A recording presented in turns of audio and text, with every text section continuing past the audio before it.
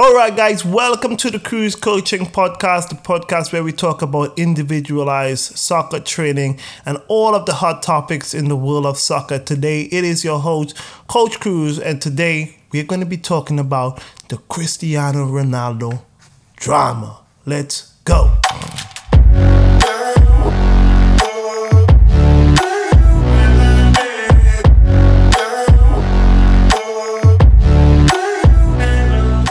Alright guys, welcome back to the podcast. As you guys heard in the intro, today we're going to be talking about the Cristiano Ronaldo drama. It took me a little bit of a while to talk about this topic, mainly because I like to sit on information for a little bit. I like to sit and think about things before I rush into my own opinions. I like to form my opinions very slowly, mainly because I don't want to get things wrong. I want to make sure I get all the information and provide the best argument or the best opinion for you guys to think about as well. So with Ronaldo, I do feel like Ronaldo is like 50% wrong and then 50% in all right. Now, in terms of the message he sends to kids and the youths, the ones he really influences, I do think that he's not sending the best message. But again, as I tell people, Ronaldo is not God.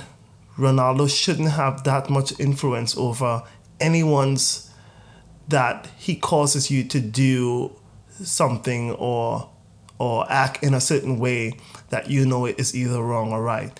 Ronaldo shouldn't have that much power over who you are and and what you can do as a person. So let's remember that really quick. Ronaldo is not God. Ronaldo is a human being.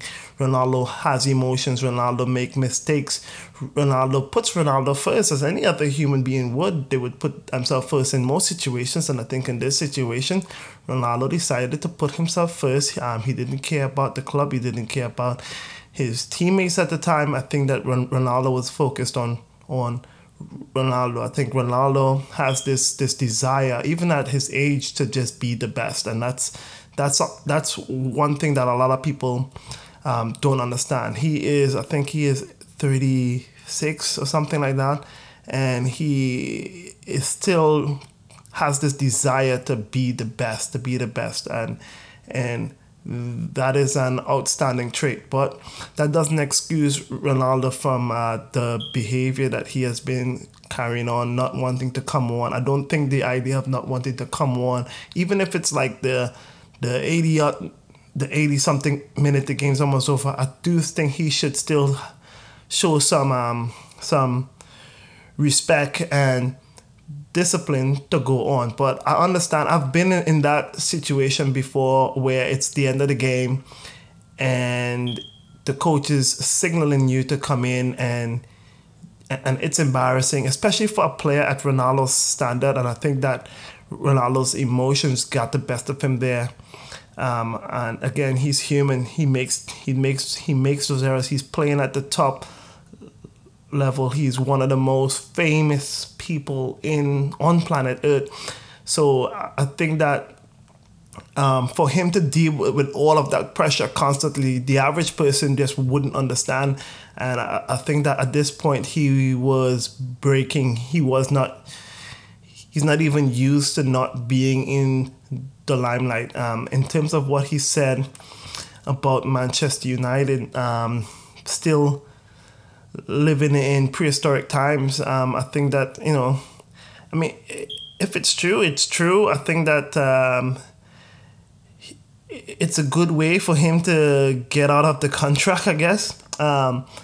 It didn't seem like any other player had any issues with it before, so I don't know how true his claims is. I've never been to Old Trafford, so I don't know. But if it's true, I guess it's a signal for the club to, get their shit in order, basically. In terms of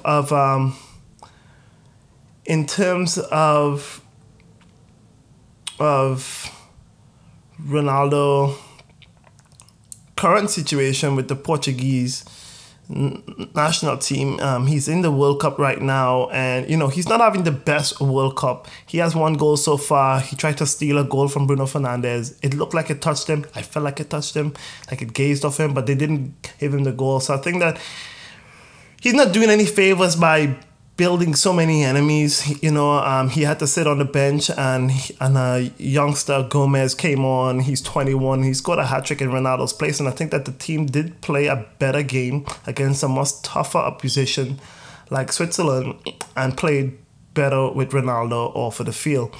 Now, with that being said, I do have tons of respect for Ronaldo. I think he's a class player. But I don't like the way he is going about things. I think he's just building too many enemies. He is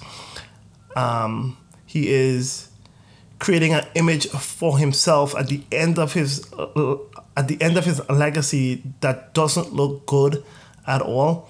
But that's not going to say, I think that some of the things he says is completely right. Like, the media is always dragging on Ronaldo. But again, Ronaldo has to remember, this is part of the territory that he created. You are the world's best player. People are going to criticize you. There's a lot of haters out there, and they're going to criticize you. Whenever you're doing something fantastic, right? And if you're doing something fantastic and you don't have haters, I think that's when you should really be worried. But I think Ronaldo is allowing the haters to get to him a little bit here. All of the stuff he said about Wayne Rooney and stuff, I thought that all that was petty. Really, I think that his ex-teammates and all, I think he should be able to take criticism. But again, as I said, he's only human, so there's only so much criticism he can take, and then he starts to get emotional, and then he lashes out. And I only think he did the interview with Piers Morgan only because he wanted out of his Manchester United contract. He'll have to pay a couple millions just to get out of it, but I think for him it's worth it. I think that he wants to be in charge of his destiny, and it's in his right to do whatever he pleases.